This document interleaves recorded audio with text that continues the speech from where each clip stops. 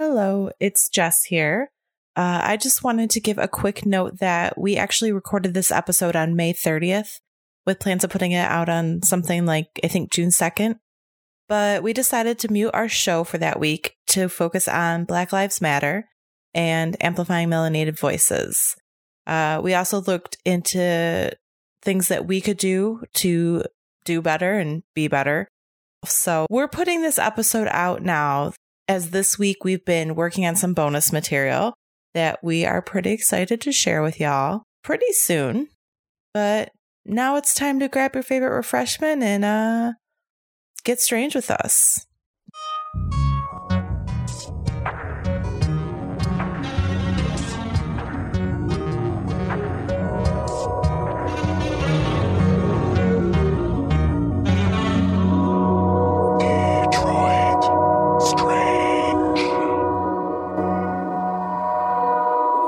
It's sitting next to me so I wouldn't forget. My mom sent you something.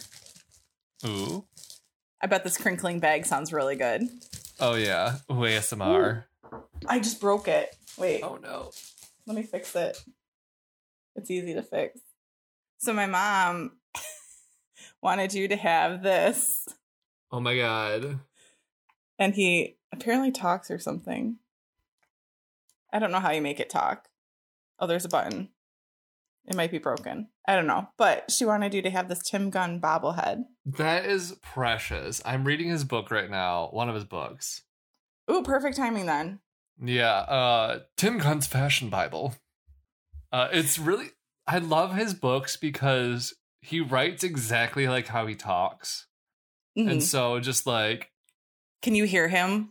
Oh, yeah. And then there's some phrases like, capris and shorts, a plague upon our nation. Like, he does not like the cargo capri, which I can't blame him. They're terrible. I mean, yeah. I mean, cargo, I get... Cargo anything, unless you're, like, using it for utility. Unless you're fishing. Right, like, unless you're using the pockets for the activity that you're doing, don't wear cargo. I mean, I'm saying this, too, as somebody who totally wore a ton of cargo pants in high school. Oh, 100%. And also I wore... not female cargo pants. I wore boy cargo pants because I thought they were cooler. They probably had bigger pockets. I think they did. And I think like the girl ones were all like more fitted. And that wasn't like the look I was going for as a sort of, I don't know what I was in high school. Kind of, I think I started high school probably like in a grunge phase. It developed into like more of a like pseudo punk phase. Okay. Throughout. So, yeah, so it's big on baggy pants, like not like Jinkos or anything like that. Nothing that aggressive, but definitely like give me some big old pockets on them pants. I feel like I've just been reverting back to emo, as you can tell by my freshly dyed hair during quarantine. But I think in high school, I started off kind of preppy. And then like towards the end of high school, I was more like pop punk, I guess. I don't know. It wasn't like really punk. It was like scene, Cobra Starship, kind of like bright colors, but being kind of sad. That is actually, so, I mean, obviously I've got a good many years on you. So, but mine was pop punk too. Oh, good. Like, but mine was like first wave pop punk, I feel. Like what bands? Because my big band, Ataris. Okay. Hands down, super into the Ataris, Newfound Glory. I'm trying to think who else. Less Than Jake was a big one for me. As I got into college, I got like still into pop punk, but like I got into RX Bandits. I'm trying. It's really hard to think until like, you know, it's right in front of my face, and then I'm better at it. Oh, definitely went through it. This isn't pop punk, but like went through a Dashboard Confessional phase. You know, like I remember Dashboard Confessional. I wasn't super into them ever, but. Well, I was. I love that for you. My hair was everywhere. Like, just, do you have big hair? No, I mean, well, yes, in general. I mean, you can see today it's not even that humid out, and it's lost my voice. It's not even that humid out, and my hair is already starting to expand. But no, that was like their big, like first big song, I guess, was "Your Hair Is Everywhere." Oh, I thought you were just saying "My hair is everywhere." I'm no. Wait. No, it's from the very important song of Screaming Infidelities by Dashboard Confessional. Ooh. Yeah. God, it's so... Now I kind of, you know, do you ever get like nostalgic music? Look, you know it's not good music, but when you listen to it, like, it just makes your heart do something. Like, I have a whole playlist of that music called Remember How Cool You Were in 8th Grade. Oh, my other pop punk favorite was Alkaline Trio. Okay. I really liked Alkaline Trio, like, a lot. Actually, at the beginning of quarantine, my roommate sent me, I know I said my roommate, you know Lisa. Yeah. Lisa sent me this, like, you know, the bracketing thing. Uh-huh. Brackets. She sent me like a pop punk bracket. Ooh. Yeah. Both she and I chose Alkaline Trio for the win, I believe, from what I remember. It was bad though, because like one side of it was like really, really hard for me to decide between the two bands on each bracket. And the other side, there were some that were hard for me to decide because I didn't care about either band. Fair. And I was like, this is not dispersed well. Can you send me this bracket? Because now I'm interested. I love a bracket. You know, I'm a graphical representation of data hoe. I don't think I ever actually did anything with it. Like, I filled it out and it's just like sitting on my phone for 2 months. So I will definitely, it'll be interesting to see where you come from too.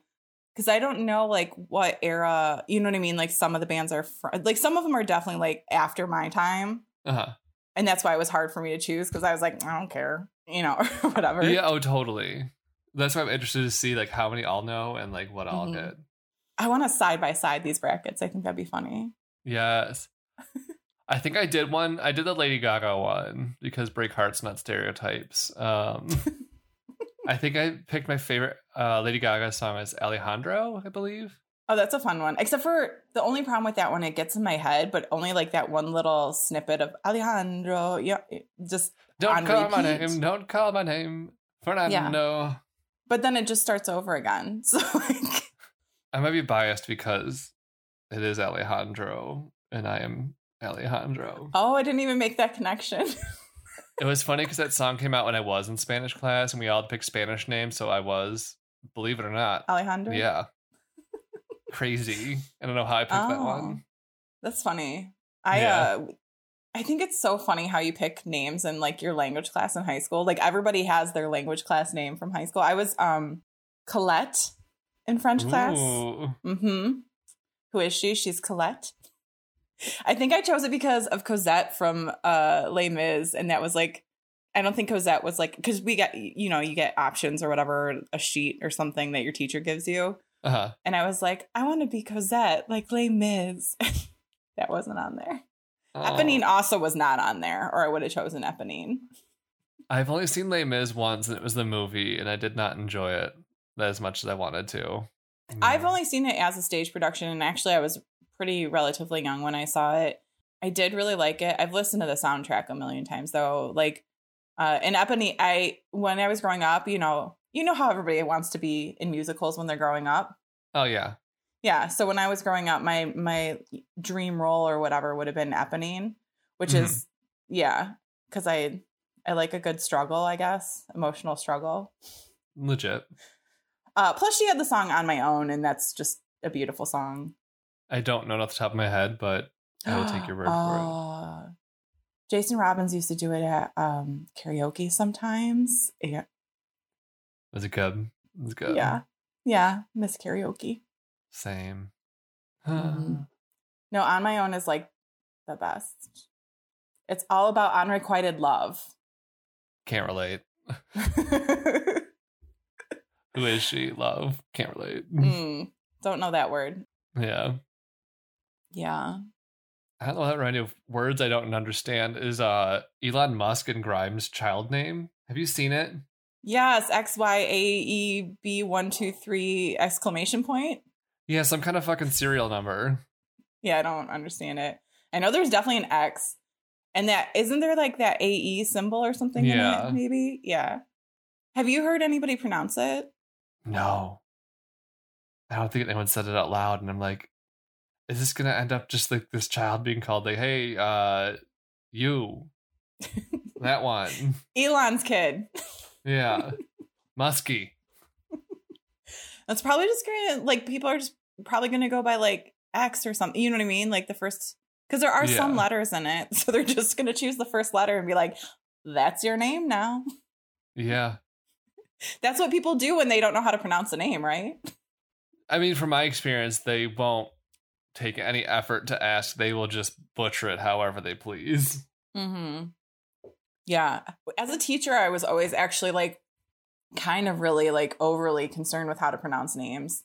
Mm-hmm. Part of it being is I taught in several schools just with a large population of names I couldn't pronounce because they weren't like, you know, names I was familiar with or had heard a ton or anything like that. So yeah, I made it like a super, like on the first day, I'd be like, if I mispronounce your name, and I probably will for many of you, please tell me how to pronounce it, because I want to call you by like whatever your name actually is. Like that's your name. You have every right to tell me how to say it. I know I'm a teacher, but like it doesn't matter. You still have every right to tell me how to say your name. So please do. I think that's a good thing to do. Mm-hmm. I think there were maybe like one or two kids who like didn't, and then like I'd find out later and I'd be like, what? Please. I want to. This is for you. Everybody deserves respect, even, you know, small children or teenagers or, you know, whoever's teaching. So I was like, I want to know who you are. I don't want to know how I read it. Yeah. Mm-hmm. I got really good at pronouncing some names. Good. My life specialty, except for now when we tell stories on here, and I probably butcher half of them. That's okay, because I'm so happy I watched a documentary about my topic today because I was pronouncing it wrong until I think I just need to from now on. Whenever I get something, I need to like just Google someone saying it out loud so I can hear what it is. Yeah. So we don't have any more Samhain mistakes. Oh yeah. I mean, stuff happens. You corrected it when you found out. Yeah. You know, you know how to pronounce it now. Yeah. It's not like you disrespected purposefully or anything like that. It's spelled very differently, pronounced very differently, because the origins are very different than language origins that you're used to. Yeah. That's okay. It wasn't phonetic. Not at all. No, not at all. Oh, I'm so sorry. I'm very tired. You're good. Okay. I try not to go to bed with like heaviness. Yeah. Oh, totally. I get that 100%. Yeah. But I don't watch ghost shows alone. I only watch them with my roommate. And so I was like, what am I going to watch? And I watched yesterday, I finished the Epstein thing, which was also another heavy thing, the Epstein special on Netflix. Yeah. Important to know about, but also very heavy to watch. So that was another thing that I had finished yesterday. Very well done. I would recommend, you know, it touches on some hard to hear things for sure. But if you want to know kind of the breadth of like how deep things went, it's a good thing. It's more about like what he did. They do talk about, you know, his end a little bit, but it's more about what he did in his network. But I was done with that, so I was like, okay, I'm not going to watch that. Also, that wouldn't work. More heavy, yeah. Yeah. The thing I chose isn't not heavy, but it's more in the past, so it's a little bit easier to watch. I've been watching Mrs. America on Hulu. I've heard of it. I haven't watched a ton of it yet. It's good, and I'm actually surprised I haven't heard more people talking about it, just because, the cast is phenomenal. Mm-hmm.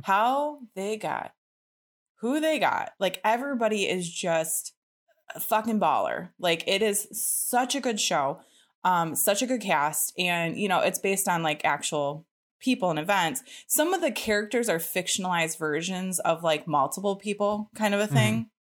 And one of them is Sarah Paulson's character, who... I mean, I know you also love Sarah Paulson. I do. I love me some Sarah Paulson. And last night, I had a couple episodes to catch up on. So I watched the first one. It's episode 8. It's called Houston. And it follows Sarah Paulson's character, like, very specifically. It was so good. She was phenomenal. And, like, she's actually a character that, like, up until episode 8, I did not like her. She was, like, she was doing a good job. But, like, her character itself was, like, easily to unlike. She wasn't a villain or anything like that. She was kind of like, just not likable. Yeah, like she was like, the character itself was informed, but kind of like somewhat acted like somewhat naive, I guess. I don't know. There was just some qualities, like a mousiness, like quality to that character, and she was doing a good job because that was the character. But in episode 8, that character kind of goes, you follow that character specifically, and like you see some changes and developments with it, or with her, and she did a really good job. It was just a really good episode. I'm halfway through episode 9 right now too, but I did have to go to bed eventually. But highly recommend Mrs. America if you've not started watching it. It's all about the ERA and the pro ERA group and the anti ERA group, Equal Rights Amendment. And it's really interesting to watch people portray basically all of these like women activists, and just it's fantastic. Cate Blanchett. I mean, love Cate Blanchett. What's her name? Rose something. I forget her last name. Ruby Rose. No. She's a British actress, but she plays Americans a lot. Oh, Rose Byrne. Yes, Rose Byrne. She plays Gloria Steinem. I love her. Yeah, she plays Gloria Steinem. She's perfect for that. Yeah. It's so well chosen, so well good. Also, like Tracy Ullman, who I haven't seen in a minute, and I really love Tracy Ullman. Her show is the one that The Simpsons like originated on the Tracy Ullman show, and then like she had her own sketch show where she played every character. On I think it was on HBO or something. When I was growing up, my mom would watch it, and I freaking loved that show. And Tracy Ullman plays I forget her name, but she wrote the Feminine Mystique, the author of that. Yeah, it's just fantastic. Please indulge. Yeah, I'm gonna have to check this out as soon as I finish Dead to Me. Yeah, I finished season 1. Oh yeah, really good. Yeah. Maybe I'll start season 2 once I get some of this staining done. Oh, you haven't started season 2?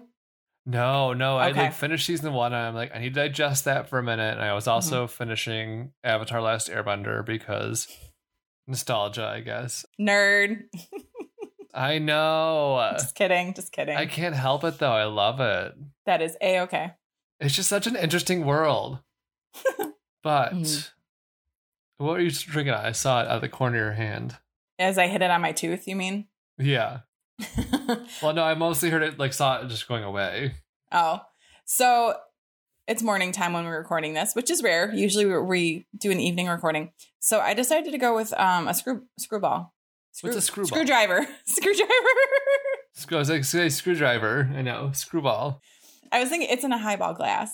Oh, okay. I don't know what I was thinking actually, but screwdriver. So I've got some tangerine juice.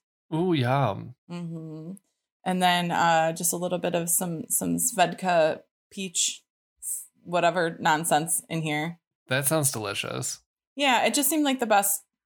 I don't want to go anything too crazy in the morning. I get you. I did a vodka soda with like watermelon LaCroix. Oh, that stuff's good. It is. Yeah. I like the watermelon sparkling water. I think I like the bubbly version better, but maybe it's just because I like a cuter can. Actually, the Waterloo watermelon. If you ever see the Waterloo watermelon. Waterloo. Yeah, but that one's really good. I just bought sparkling watermelon juice, but it's not seltzer water. It does have like actual watermelon juice in it, but it's sparkling from Trader Joe's. That sounds delicious. Yeah, which I went shopping at Trader Joe's. Best grocery shopping experience of quarantine so far.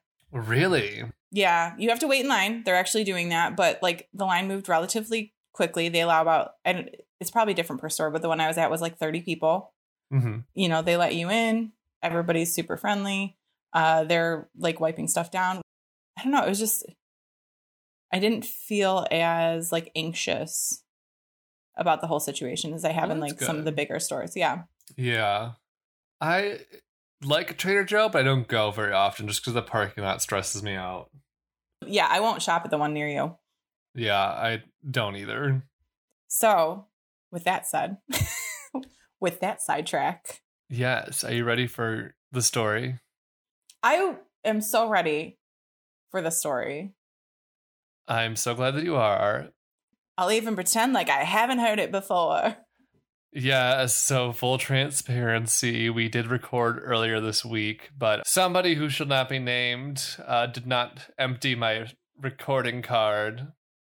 And by somebody, I mean me, because it could be nobody else because I live alone. So this is the second take, which means it's only going to be better for you guys because it means it's going to go smoother because I know how to talk now. We'll have you heard of the Grandy Ballroom. Heard of a little bit. Okay. So it's in the Petoskey Otsego neighborhood on Grand River at Joy Road. Mm-hmm. And what it's most known for is being a rock and roll mecca, and it's arguably the birthplace of punk and hard driving rock. Ooh. And it was the first place outside of San Francisco to hear psychedelic music. Love that. But it didn't start off as a rock mecca, obviously, because it is a ballroom. Mm-hmm. So we're going to jump back to 1929. In 1929, it was built. It was finished only 6 months before the stock market crash. It was designed by Detroit architect and engineer Charles N. Agree. And it was designed in the Moorish Deco style, which is like a combination of like Art Deco and like Muslim architecture from like basically anywhere around the coast of the Mediterranean, so like Northern Africa and Southwestern Europe. Mm-hmm. Spain. Yeah, Spain, definitely Spain. I took a class on that in college, actually. Really? Mm-hmm. Yeah, I kind of forget that like how much of a like Muslim background there is in Spain, and just like it's interesting. Yeah. Yeah. Anyway, go on. Thank you. So the first floor of the building was mostly retail, but the second floor was almost entirely ballroom, some like big open space designed for live music. The dance floor had a capacity of about 1,500 dancers, and it was one of the largest in the city. Ooh. And another interesting feature about the dance floor is that it was on springs to give dancers the feeling of floating while they were dancing. That boggles my mind. Right? I like can only imagine what that would be like to just be like on a springy dance floor. Yeah. Is it like dancing on a trampoline? I feel like it's got to be a little bit more stable than that, but like I can't imagine by much. You also have to wonder like how like springy the springs are. Mm-hmm. That's true. I'm imagining like a bunch of people on like one of those like surfboards that you have to like balance on. You know what I mean? Yeah. Like those stationary surfboards. For some reason, that's when I'm imagining it. Like, yeah, there's like a dance floor made out of surfboards. Yeah, that's all they were doing. Yeah.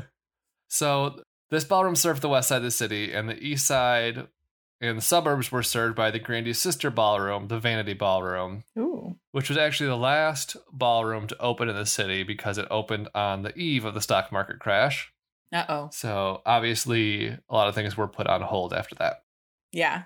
The Grandy was originally used for jazz and big band sounds, and it was that real hip happening place for all the young people at the time. Ooh. They would go there and do dances like the bunny hug, the turkey trot, and the grizzly bear. Oh, me, oh my. Can we say that on air? Yeah, I think we can. We will just make sure to flag this episode for risque dance names. Explicit. So after World War II, though, big bands, ballroom dancing, and jazz were all kind of like on their way out. And so the ballroom started to struggle. They tried having theme nights to get people out, which is like stag night was one night, and then inter-parish nights, which I'm like not quite sure what exactly they meant by that. Does that mean people of different religions are allowed to hang out? Is that... See, I don't know, because like part of me is wondering like, because parish, I think, like I know in New Orleans, they like neighborhoods are called parishes down there. That is like a church word though too, right? It's totally a church word. Okay. Like I was confused in New Orleans when like it was like, oh, this parish. I'm like, the fuck are you talking about? I'm like, oh, okay. It also means neighborhood. Something. I wonder if maybe since Detroit's another French city, it means inner neighborhood. I don't know. It doesn't matter. The place is closed, so intercity nights or interparish nights are over. No more interparish nights. Moving on. Yes.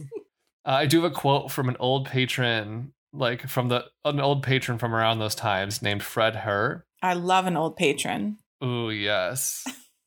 The Grandy is a place where you pay to get in and you try to find the best looking girl you could and ask her to dance.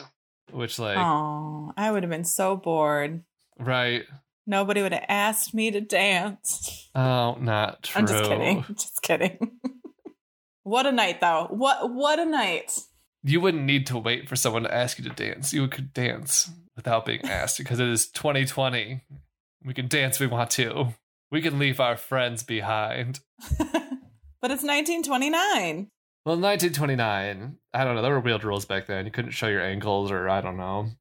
You know, it was a flapper time, so you could show your ankles. You could show your ankles. Your shoulders were allowed. Actually, the 20s were kind of like a little raunchy, weren't they? Very scandalous in terms of dress length. I know that much. They were short. Mm-hmm. Well, and then like movies and stuff had started. So there were like all the silent film stars. And I know some of them got, I mean, not. Oh, yeah. That was like before the code. Like there was some weird like film code. And so like. Oh, yeah. You could show all kinds of nudie stuff. I forget what that was called. But yeah. I did a podcast actually. Interesting. And I was like a silent film star character. So I did some research on that and I talked about that code, but I forget what it was. It was like in 1930 something. Yeah. I like stumbled upon it in a Wikipedia hole I was in once. And I was like, that's interesting. It's very interesting. And then movies like changed for a long time. But yeah, like you could do whatever. I want to say also like, I think there was like a lot of porns. Oh yeah. Like in the 20s. So people were wilding out. I almost said wilding out. That's so weird. People were wilding. So hard. I think it's just like that you did it, but you didn't necessarily like talk about it openly. Yeah. Maybe. I don't know. I wasn't there. You just couldn't send dick pics unless you owned a camera in a mail system. Mm-hmm. I always like thought about like what if apps existed back then of like Snapchat. You just mail someone a photo and a match on a tin type. No, I'm just kidding. They're not. They had paper ones. They had paper. Yeah. So one of the reasons why like there was a decline in attendance, they thought was like jukeboxes, records, and television. So just like entertainment was changing in general. In 1955, the Grandy was taken over by a Mr. and Mrs. John T. Hayes, which like, she has a name too. Yeah. But they said they were doing their best to revive it.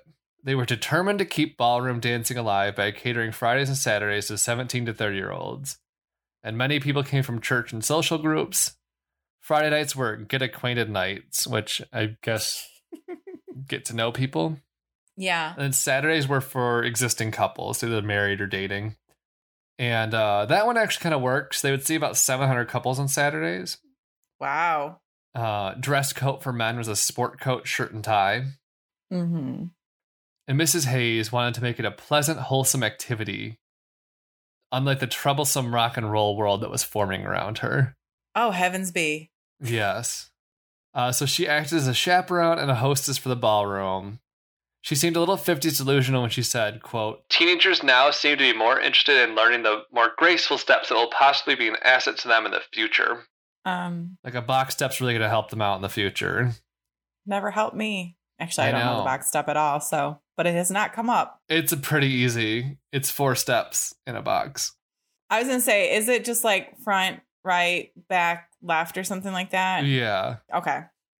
But some other dances they were allowed to do at the club at this time.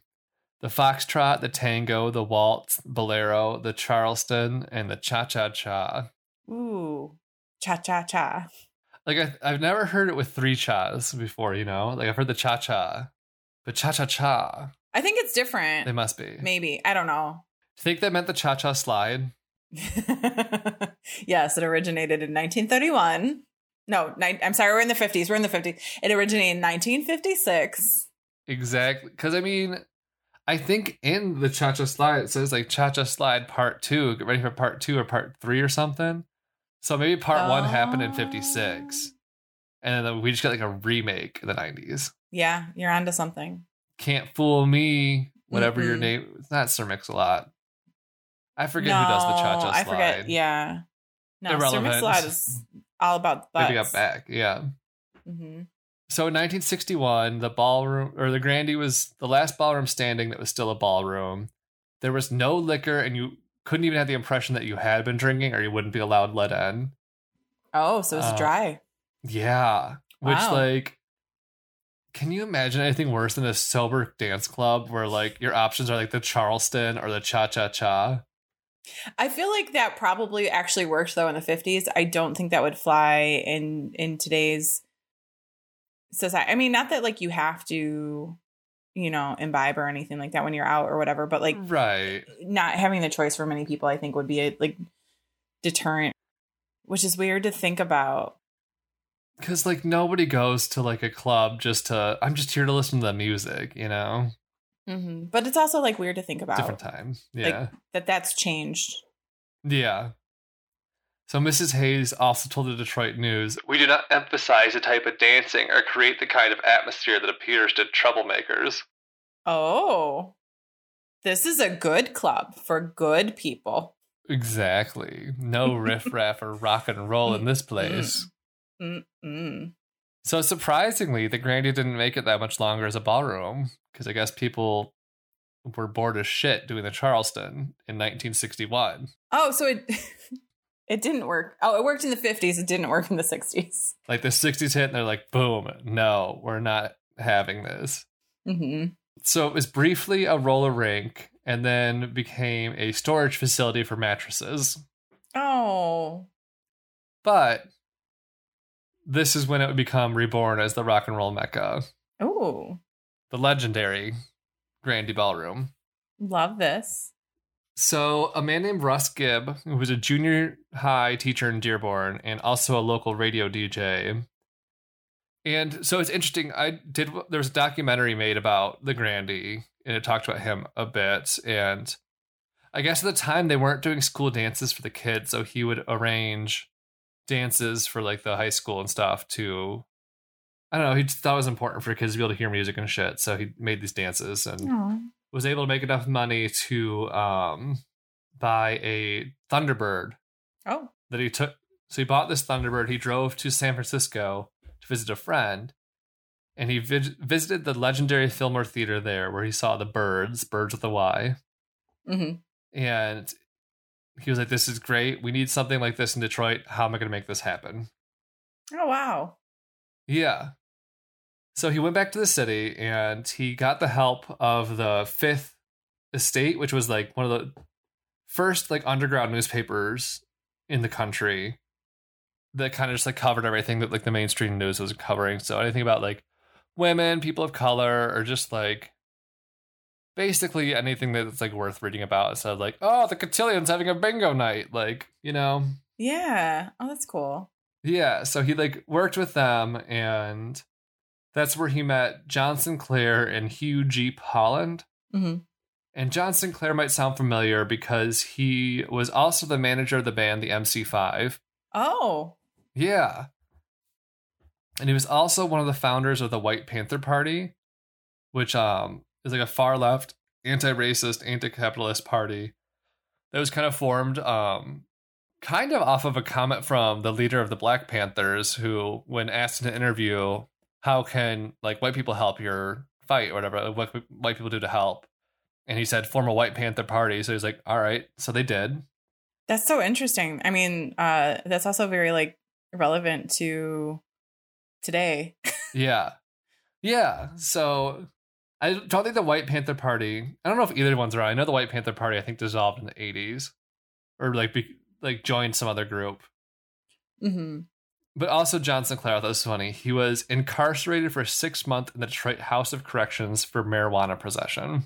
Oh, what a bad thing. Smoking them jazz cigarettes. Oh gosh, get him off the streets. How dare he? The nerve. Reefer Madness. Yes. That's actually a movie. Have you seen it? I know, yeah. I've seen parts of it. I've never watched it in its entirety. I've always had the intention and never done it. Right. My parents used to have it actually on VHS, which is love that.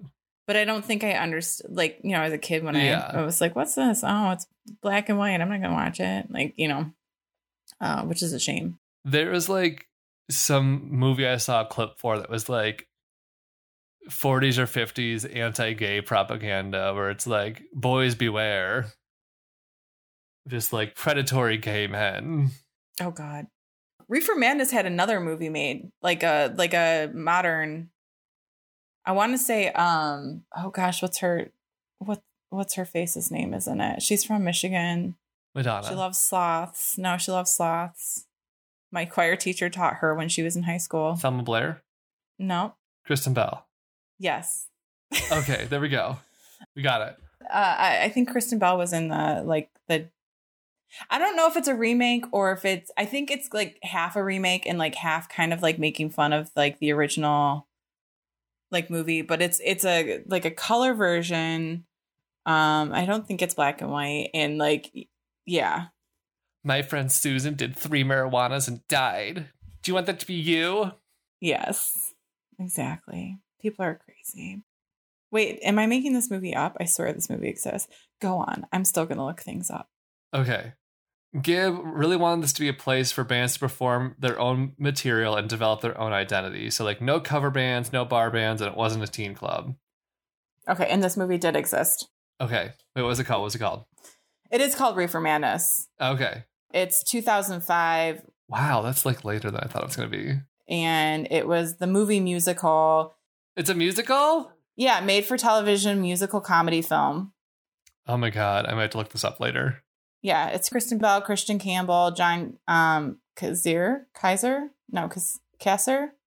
And Alan Karen D. Alan Cumming and Anna Gasteyer is in it. I love Alan Cumming. Yes. I have to watch this now. Yes. Oh, Neve Campbell? Yes. I have not heard her name in a while either. Yeah, this looks fun. Gonna have to watch that later. Yeah. But back to the Grandy. Yes. So the venue reopened on October 7th, 1966, and a crowd of about 60 people came out to see The Chosen Few and the MC5. Ooh. And it didn't take long for the rock and roll music and the counterculture vibes to draw in the suburb kids. So I have 2 quotes from John Sinclair about the Grandy. The first one is, "The Grandy became, quote, the embassy for suburban youth, whose parents had speared them out of Detroit forever. They kind of thought that shopping malls were kind of lame, you know. They wanted to do something more interesting, so they started coming out into the city. Just as their parents feared, it rubbed off." Aww. This one's about the experience of going to the Grandy. "If you went to the Grandy Ballroom, somehow somebody turned you on and took you to the Grandy Ballroom, you entered a different world. It was none like any of the world that they had presented you before, and there was no interpretive code. You were just thrust into the middle of it. And if you were lucky, Neil would come with a new batch of acid at 10 o'clock on a Friday night and pass it out to the regulars. If you were lucky, you might get one. And by the time you went home, if you went home, you would be a whole different place mentally. Just completely different. So in that way, it was like a gateway into a new world and a much more interesting, exciting world, which had music at the core of it, and art and images, you know. It was different. It was nothing like Ford Motors, quite frankly." I have an idea why you felt different when you went home. Yeah. After taking that tab of acid. Right. I don't know if it was just the Grandy transporting you. Right. I love, though, that it became like the antithesis of like what's her face wanted for that space. Like, oh, yeah. Like, oh, you didn't want this? We're going to do it, but more. Right. Like, oh, you don't want that rock and roll? Mm-hmm. Well, we're going to turn it into a rock and roll legend. Mm-hmm. I see your anti-rock and roll and I raise you tabs of acid. Yes. I see your marijuana. Your jazz cigarettes. Yes. I had to use that one. So Yes. MC5 would play at the Grandy like every week at least once. And some other local acts that would play there were the Stooges, SRC, the Frost, and the Rationals. Okay, wow. And in 1967, they were able to bring in touring groups. The first was a band called Vanilla Fudge. And among some of the other bands and artists that played there were Led Zeppelin, John Lee Hooker, the Yardbirds, Cream, Pink Floyd, Canned Heat, the Jeff Beck Group, the Byrds, Big Brother and the Holding Company, Chuck Berry, Howlin' Wolf, Velvet Underground, the Steve Miller Band, Country Joe and the Fish, Blue Cheer, Tim Buckley, Alice Cooper, Ted Nugent, and B.B. King. Just to name a few. Holy shit. Yeah. So this place, so the Grandy just started getting a good reputation for being a good venue, which only helped get more acts in the door. Mm-hmm. And just a quote on that from Gibb. "Some of the English bands, they'd get on a bus back in those days, start in New York, go to Cleveland, Chicago, St. Louis, so we were a logical stop from Cleveland or Buffalo. It really started as a matter of convenience for the English bands. Once they played the Grandy and saw the sound was great, they spread the word. And once the word got out in England that there was a great place where the people were cool and the sound was cool and the city was cool, the Grandy became a legend. Wow. And like, just to give you an idea of like how like just cool this place was, for one night you could see for $5 Fleetwood Mac, Pink Floyd, and The Who all the same night, all in this venue. Like, can you imagine like that kind of lineup today for $5? That's nuts. Yeah. Wow. No. And I mean, $5 obviously is different now than it was then, but like, right. I'm still pretty, I mean, like, it'd be like $20 now probably, or maybe 25. Like, nothing exorbitant. Right. And those are like some big names. Like, they may not have been like the biggest names when they were starting off, but like, considering what they grew into, it's amazing. Mm-hmm. So, another story, on March 3rd in 1968, the Grandy would see the band known then as the Psychedelic Stooges take the stage. They were fronted by a man named Jim Osterberg, although around the Grandy he was known by Iggy. Ooh, yeah. So, Iggy Pop. Mm-hmm. And during the show, he rolled around a broken glass, ended up cutting himself, and smeared peanut butter on his chest. So, this was kind of like, I think this is one of the first times Iggy Pop was on stage. So this kind of like helped cement its place in rock and roll history. Mm-hmm. Iggy Pop, he even did an interview in 97 with the Free Press where he said that the Grandy was, quote, rock and roll school for me. A big sweatbox with one little window. You'd come out of there feeling like you'd really been through something. And so, like, the sweatbox comment came from the fact the venue could reach 100 degrees during a show, which... Yeah, it's gross sometimes. I used to go to, like, some punk shows in high school. I would leave, like, just drenched in my sweat, other people's sweat, and, like, it would weigh me down, and it would be, like, you could wring my shirt out. Like, it was disgusting. Oh, yeah. Like, I know exactly what you're talking about. And, like, even grosser, like, I remember in high school... Like, I never went to any of the homecomings, but, like, it was a known fact that, like, they were always in the cafeteria of whatever school, like, was hosting it. Mm-hmm. And I think it was mostly in Plymouth, but, like, I think it happened in a lot of, like, high schools. But it would literally get just so packed and sweaty and gross from all the stupid kids dancing in there that the sweat would condensate on the ceiling and drip back down. Like, isn't that disgusting? No, thank you. Yeah. No. Just like a bunch of stupid kids in formal wear. Please, no. Ew, teenagers are like especially gross too. No offense to any teenagers. You're gross, but you'll grow out of it. Yeah. Well, maybe. I don't know. I don't want to say all adults aren't gross, but there's a good chance. Learn from your high school years. Mm-hmm. So 6 days after the Stooges, the Who would take the stage, and they were exhausted from playing big shows around the country in cities like New York and LA and San Francisco.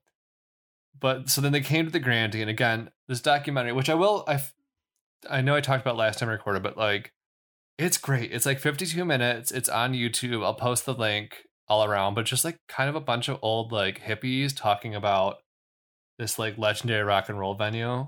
Oh, that's cool. Yeah, I want to watch that. Yeah, no, it's great. And like one of the Who members was talking on it, and so was their manager, Tom Wright, who actually ended up working at the Grandy afterwards. Oh. So they were like, they got to the venue, and they're like, what is this chicken shit gig we got booked on? Just because the exterior was like a single bulb dangling from a marquee kind of thing. Mm-hmm. But once they got on stage and just like felt the energy from the audience, and just like, because the audience were legendary here. Just kind of, I need to stop saying legendary. The audience just were crazy. Just like, they were just so on board for the music. They didn't care what genre it was, as long as it was good. And like, this MC5 song, Kick Out the Jams, kind of comes from, they used to like say that they used to say that the Grandy kind of just being like, kick out the jams or get the fuck off the stage. Mm-hmm. Detroit's always been like a music city. Like, I mean, a lot of cities have music that generates out of them. Not to say it's always in cities, but like, you know, that it's a common thing in bigger city areas. But Detroit, I don't know, like, I feel like it always has had a music crowd, and it's always been kind of driven by music, which is insane to me when like bands are touring and then they overlook Detroit because it's out of the way. It's not even that out of the way, but it's a little out of the way. So like they're like, we won't go there. And it's like kind of missed a big opportunity there. Right. All right. Right. Cause like even like, so Tom Wright, the manager of The Who at the time, said that he'd never seen The Who try harder and that, quote, The Who left Detroit convinced that they would be successful. Aww. And kind of like the English bands, especially, but like just kind of Detroit had this reputation where if you could make it in Detroit, you could make it anywhere kind of thing, because like they had these great audiences that were like really receptive to good music. So if you could make it, like, again, you can make it in Detroit, you can make it anywhere. Wow. Which I think is just like a cool reputation for the city. Yeah. I have a quote too about the audiences from Dennis Thompson. Again, I can't remember who he is. Didn't write down who he was, just his name. But it's okay. Good old Dennis. Gotta love him. Sorry. It's okay. He described the audience as, quote, they were just fanatics and they loved music and they loved the hard driving music and they showed up. Tickets were $5. Come on, you could see 4 bands for $5. And once you filled that places, maybe like 2,500 to 3,000 people, it would rock. On October 30th, 1968, MC5 would record their first LP live at the Grandy, which is unheard of for a debut album, but it ended up being one of the best live albums of all time because, again, like the sound in the Grandy was also like talked about a lot because it was like this big ballroom designed for live music, so just music sounded really good in there. Right, acoustics. Yeah. So unfortunately, like the Grandy had like a short run. Like its last show would happen on New Year's Eve, 1972. Oh. Yeah, and so Gibb was still booking shows, but he ended up starting to do it for larger venues in Detroit and around the Midwest. Mm-hmm. Yeah, I guess like 1,500, right? That was capacity. That's how many dancers, but I think it could hold more for like a show. Oh. Still, that wouldn't be that large, I would think. Right. So, yeah. And just like the music industry was changing too around this time. Like they talked about this in the documentary too, where like in like the 60s, it was kind of like the musicians were the ones driving things. Mm-hmm. And in the 70s is when like the record industry we know today kind of took off. Oh, okay. And it was more like the lawyers and the accountants driving the music. Like more business. Yeah, more of a business. Okay. That's when they kind of like stadium shows and kind of larger, like now they use sports arenas and stuff for shows. Mm-hmm. That's kind of when this started. And like one of the reasons why Gibb was frustrated with like trying to book with record labels is they kind of like stopped him from being able to put up local acts at the Grandy, because if you wanted to use a big band, the record label of that band would be like, okay, but you have to let our other bands open for that band. Oh, okay. And so just in the end, it was easier to do bigger shows elsewhere. Mm-hmm. The building was closed after that like New Year's Eve show, or like shortly after, and it just started getting neglected. And so vandals and scrappers looted and destroyed what nature hadn't already taken. And so the building just fell into disrepair. And that's pretty much it. In 2018, the ballroom was added to the National Register of Historic Places, which we say that a lot in the show, and it's a good thing because it means it won't get demolished, I think, but I wish it also guaranteed that like the building would be restored or like something would happen with it, so it's not just like this dilapidated building with a plaque on it kind of thing. Mm-hmm. I think pretty much, yeah, it just guarantees it's not going to be demolished. I think it also like puts restrictions on any kind of modifications made to it. Like it has to be restorative. Yep. Yeah, rather than like, yeah, you're not going to go in and like, you can put a new toilet in, but you can't like turn it into a knock Starbucks. Down major yeah, you can't take major features away from it and all that kind of stuff. I think I don't know. We're not a National Registration of Historic Places podcast. No, definitely not. But I mean, so it is a good thing to be added to it. It doesn't have like a lot of clout, but like it, you know, I think it can be a helpful thing for people who are into historic buildings for sure. It's definitely a helpful thing. I just wish it was more helpful. Does it say anything about like who or what company owns it now? Like where it kind of like landed? It doesn't really. It just kind of like left it as like it's kind of dilapidated right now, and that it was added to the register in 2018. But there is a documentary. Yeah. Did you see any photos of it now or anything like that? There was a lot of shots in the documentary of like then and now. Okay. There wasn't a ton of like early photos from back in its heyday, but there was a few. I'll post them on the Instagram when we post the episode. Yeah. I was just saying, like, that documentary, it's called Louder Than Love, The Grandy Ballroom Story. It was made in 2012. I was able to find it on the director's YouTube channel. Again, I said it was 52 minutes. It was just like a fun documentary. Just like a nice, light documentary with interesting stuff, especially if you like classic rock or rock. I'm not like the biggest fan, and I still found it really interesting. So if you're into rock and classic rock and all that, you'll probably really love it because you'll know half the people in it. I knew Slash. I recognized him. Wait, is that the only person you recognized? I mean, I think. Are you talking about like the people interviewed? You interviewed, yeah. Oh, okay, not the people they talked about necessarily. No. I mean, I probably didn't know too many more, but like, classic rock's kind of a blind spot for me. That's fair. I mean, it's not my like expertise, genre I listen to a lot or anything like that. A little bit here and there, but not. Yeah. I listened to the Rolling Stones a lot in high school. I love the Rolling Stones. I do too. I like them. We just would listen to them every Saturday at swim practice. So like, I know all the songs by now, but like, I don't listen to them ever. But if like Paint It Black or like Ruby Tuesday comes on, I know all the words. It was like we'd always listen to like the 40 Lick CDs. I love that. Yeah. What do I have? I have one Rolling Stones album, but I forget the name of it right now, but Painted Black is on it. Okay. But yeah, I love it. That was good though. Oh, do you guys sources before I forget? Sources? Yeah, source. So like I said, that documentary, then also Atlas Obscura, Wikipedia, and historicdetroit.org. Good job. Thank you. It was a very interesting topic. It kind of ended up being one of those ones where I was like, oh, what can I talk about? Google. I don't even know how I stumbled across this. But then once I started reading about it, I'm like, this has to be my episode.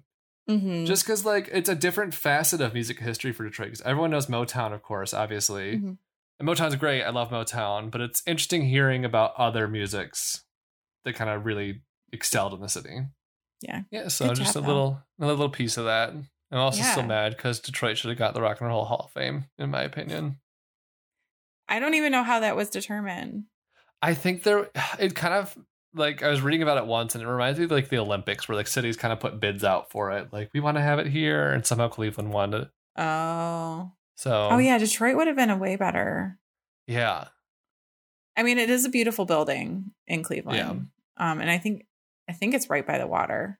Yeah. I want to say it's on the water and stuff and the whatnot, but, that would have been great here. Anyway. Right. We'll have something else here. Yes, we've got plenty of stuff. We don't need you. You and your rock and roll. Your damn rock and roll music. Are you ready for Two Truths and a Lie? I sure am.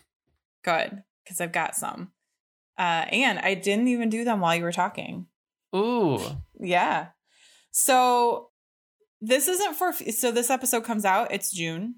Now, technically, I mean, it's not today when we're recording, but it will be June when this episode June 2nd, comes out. if I'm not mistaken. Yes, which is crazy that it's June already. But no. There's a lot of things that happen in June, and one of them is the summer solstice. Oh yeah. So, the summer solstice. What day is it this year? I think it's June 22nd. That sounds right. I wrote it down, but it's always between the 20th and 22nd. It's not accurate every year because of the way the Earth's rotation is not 100% accurately aligned with our calendar. Yeah. Yeah. Oh, I'm sorry. It's June 20th at 5:44 Eastern Standard Time this year. Okay.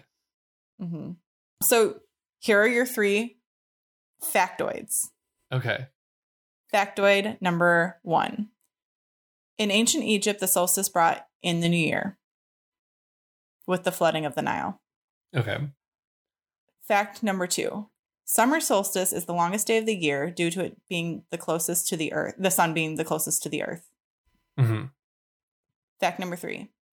It is unknown if Stonehenge was built to celebrate solstice, but thousands gather there annually every solstice.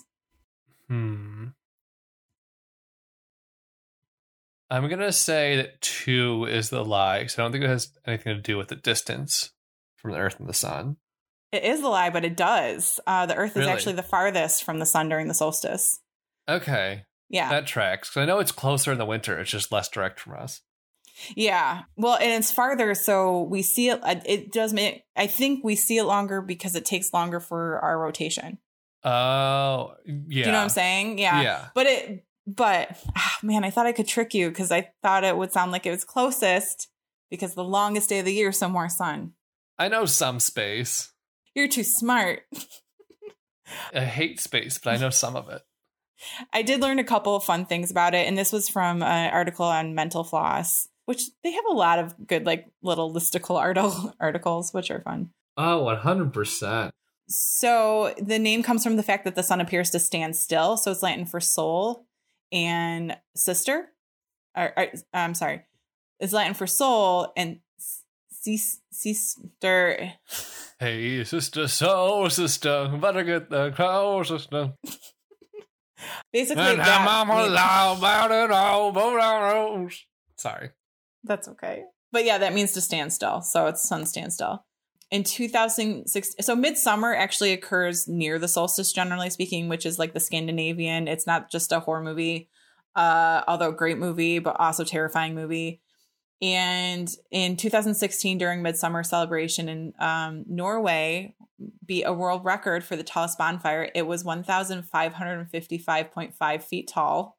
Oh my God. Do they just burn a whole factory? Just like, do they just set fire to an IKEA? Or a village. Possibly. I guess. Excuse me. IKEA is Sweden. This was Norway. I know, but like we have IKEAs here. I know. I'm There's just a lot kidding. of wood I'm there. just kidding. There's a I'm lot just of teasing. wood. No, they burned a gefilte fish factory. So while the solstice is the longest day of the year, the hottest day doesn't occur until a month later due to the water. So basically, like, our temperatures are all reliant on our oceans, and it takes water longer to cool up and heat up and cool down. It's due to the covalent bonds between the water molecules. Well, there you go. But yeah, it takes about 6 weeks for the oceans to catch up to our air temperature, or to the sun. That makes sense. Yeah. Pagans celebrate with symbols of fire and water. Midsummer is celebrated with a festival called Litha, or Litha. I'm not sure how you say it. In ancient Europe. That's your roommate's name. Yes. Litha. In ancient Europe, the festival involved rolling giant wheels lit on fire into bodies of water to symbolize the balance between fire and water. So that's fun. Love that. I mean, I was going to say that sounds stupid, but I remember like the Cheese Wheel Festival in England where they just roll wheels of cheese down the hill with a stick. I was going to say with the stick, yeah. I don't get Europe sometimes. I feel like I saw an episode of like Amazing Race or something, or maybe it was like a spoof of Amazing Race where they had to do the cheese wheel with a stick or something. It's fun. Oh, and in ancient Egypt, though, in conjunction with the appearance of the Sirius star, they made it the new year because the Nile would actually like flood annually. You know, obviously that changed their crops. You know, they had to kind of plan on that. So they had a very different calendar than our current calendar. Yeah. So there's a lot more to summer solstice, obviously. Yeah. So yeah, that's the summer solstice. Coming to you live. June 20th. June 20th. That's June 20th. June 20th.